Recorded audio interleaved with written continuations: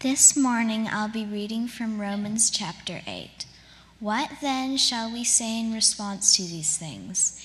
If God is for us, who can be against us? He who did not spare his own son, but gave him up for us all, how will he not also, along with him, graciously give us all things? Who will bring any charge against those whom God has chosen? It is God who justifies. Who then is the one who condemns? No one. Christ Jesus, who died, more than that, who was raised to life, is at the right hand of God and is also interceding for us.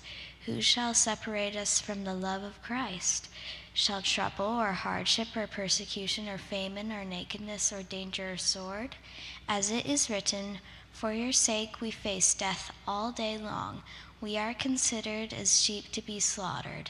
No, in all these things we are more than conquerors through him who loved us. For I'm convinced that neither death nor life, neither angels nor demons, neither the present nor the future, nor any powers, neither height nor depth, nor anything else in all creation will be able to separate us from the love of God that is in Christ Jesus our Lord. The word of the Lord. Thanks be to God.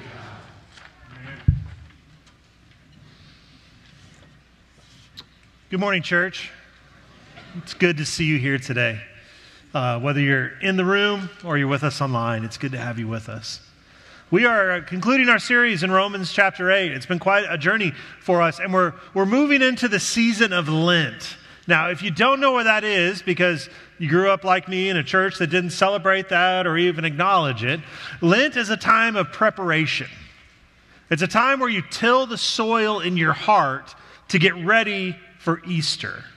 And it begins with Ash Wednesday, which Ashley Crisp reminded us of. There's a service here. We want you to be a part of it, where you're reminded that from dust you come and dust you will return. You were born and you are going to die, which doesn't sound like that great of news, but there's something very important about experiencing the truth of the reality that you live in. And so what I can tell you from my experience is simply this. During the years where I've kept the calendar, where I've poured myself into Lent, whether that was giving up something that I didn't really need, like an indulgence, or engaging in something that I really needed to do to kind of spiritually form me, Easter means more. And so I invite you this season, as we go through a season of Lent, to reflect on what Jesus did, what Jesus looks like. And as you look in the mirror, do you see the eyes of Jesus looking back at you? We've been in this series on Romans chapter 8, and last week we talked about how nothing can separate you from God's love, except for maybe you. And then we said, okay, so there's like some extreme arrogance in that statement, that somehow your sin is special. It's too big for God's love. It's too dark for God's love. It's like the organic, vegan, gluten-free sin that keeps you apart from God's love. It's just too special. That's not how it works, right? God couldn't possibly pay for my sins. What that is a total failure of imagination, because you have no idea of what's in store for you. It's like in C.S. Lewis's The Great Divorce. If you ever read that, it's sort of a parable. I encourage you to read that if you've never read it before. It's a story of these people that are in heaven, and they get on this bus, and they journey to the edge of hell. That was West Texan. Hell.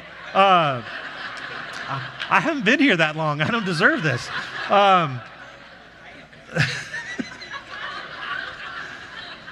The edge of hell, and there's no gates at the edge of hell because Jesus has already knocked them over. And so people are free to come and go. But the point of the Great Divorce, the point of the parable, is that people don't want to go. There's a reason why they cannot travel to God, even though God has sent witnesses to convince them, to cajole them, to encourage them. The journey to heaven is thwarted by those who cannot fathom, who don't have the imagination to appreciate God's love and God's mercy. And as you read the parable, you realize there's a lot of different reasons why different people can't. They refuse to see themselves as anything but the main character of the universe. And because they can't put God on the throne, because they refuse to get off, they cannot take steps toward God. They refuse to sense the awe and the wonder. And they're so stunted that they can't admit or comprehend God's love. There's nothing that keeps them away from God's love except themselves. Okay, so this week, we set that up. This week, I want to push against that a little bit. Because the truth is once you take the first step towards God, once you take even an inkling in your heart, once God moves and you feel the experience of the Spirit, you can't not last long in that journey of Christ before God draws most of the arrogance out of your life. You're keenly aware, once you begin the journey with God, how little you know, how difficult it is to love selflessly, and how impossible it is to get yourself out of the way.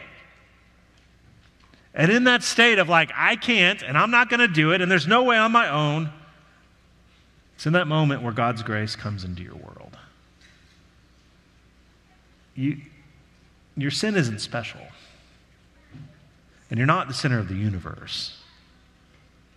And once you begin to think, once you have that taste that allows you to drink of God's love, you just can't get enough. But sometimes it's just the failure to comprehend who God is. And so that's what I want us to think about today as we open our Bibles and our hearts and our minds to Romans 8. Would you pray with me, please?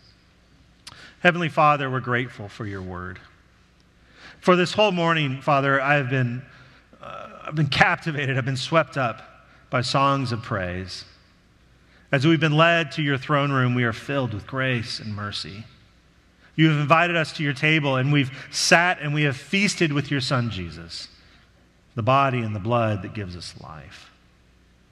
And Father, now as we turn our hearts and minds to hear a word from you, I pray that you pour through me the gift of preaching, that I might speak your truth and love to these your people. It's together that the church says, amen. Hear the word of the Lord from Romans chapter 8. Who is it to condemn? It is Christ who died, or rather, who was raised, who is also at the right hand of God, who also intercedes for us. And I think if we're not careful as we move into this text, we might get this part wrong. Because I think the metaphor sometimes gets confused. And it's easy to imagine that Christ is interceding for us before the throne room of God. And that's some sort of courtroom, right? And you've got Jesus, who is our defense attorney, and God, who is the judge. And Jesus is arguing on our behalf. And he's kind of put us on the witness stand. And he says, yeah, he's kind of an idiot. But you need to see how he sings at church. Or he might say, but she has messed up her life, but she did so well in Bible Bowl in the 5th grade. And I think somehow that's how we think about what's happening in this text. And if that is the case, then we've missed the point. That Jesus is the advocate. Now in Romans, Paul has already talked about, we missed this part because we didn't talk about it, but God's law is right and good, and the wages of sin are death. And so when Paul says in Romans chapter 8 that Jesus is interceding for us, he's not trying to argue like you on your own merits.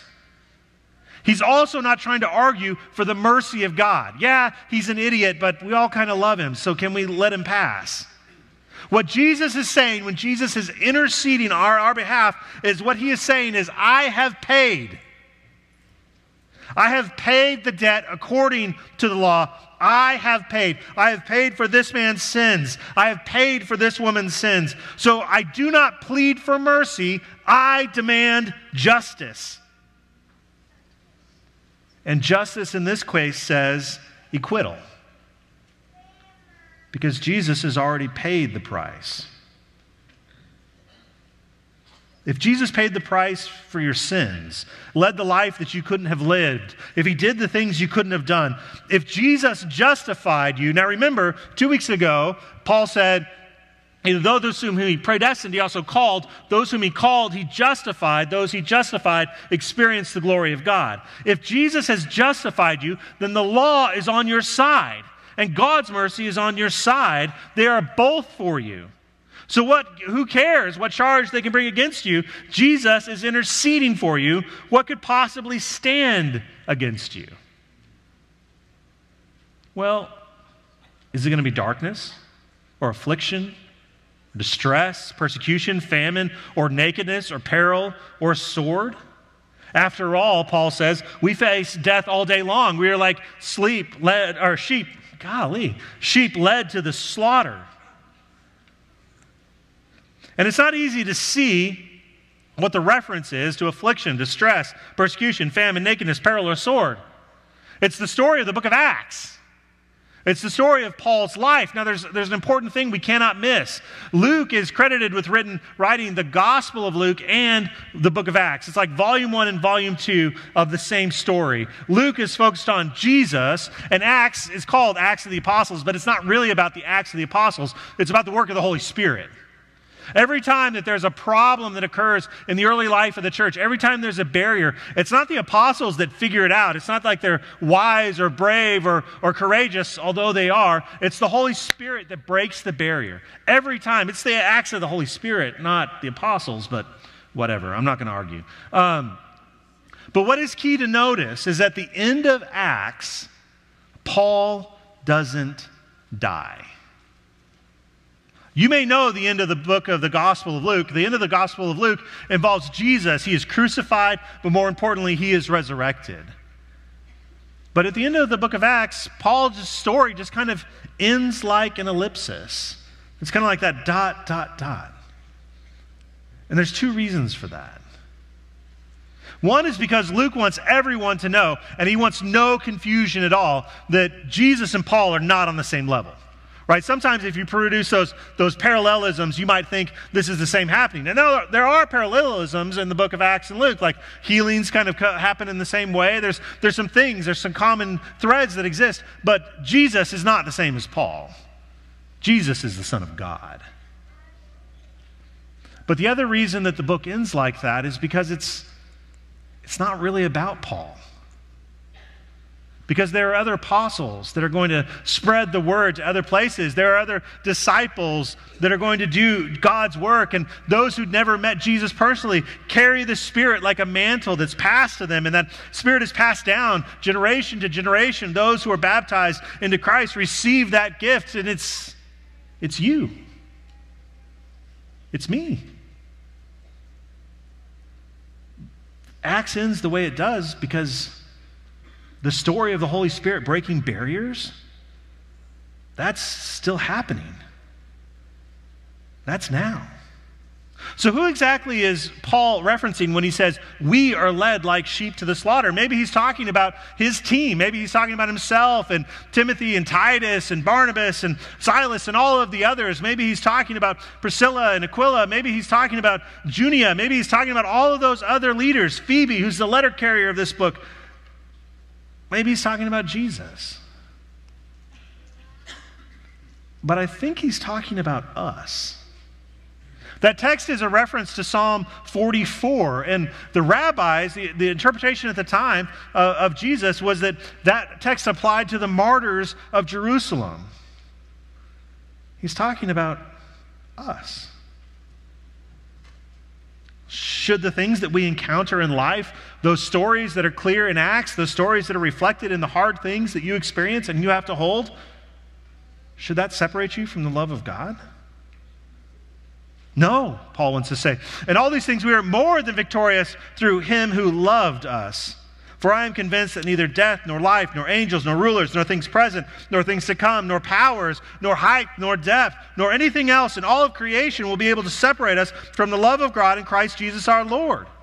It's fascinating to me that in verse 37, he says, in all these things we are more than victorious through him who loved us. It's past tense. It's an event that happened in the past and it ceased happening. You would expect that to be through him who loves us, that work is ongoing. Because he's not talking about God's love that's ongoing. He's talking about Jesus and the cross. In verse 32 up ahead, before, Paul says, he who did not spare his own son but gave him up for all of us, how will we not give him everything else? Jesus held it all. That word there, he who did not spare his own son. And there's a connection between God who does not spare his son through Jesus Christ who loved us. It's the culmination of sin and the gulf that sin created. That Jesus held all of that in that moment on the cross. God did not spare his son. The sin of the world was not held back by God's mercy in that moment.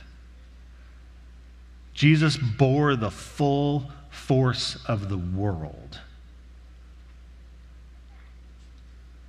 And after God did that, what else is there left?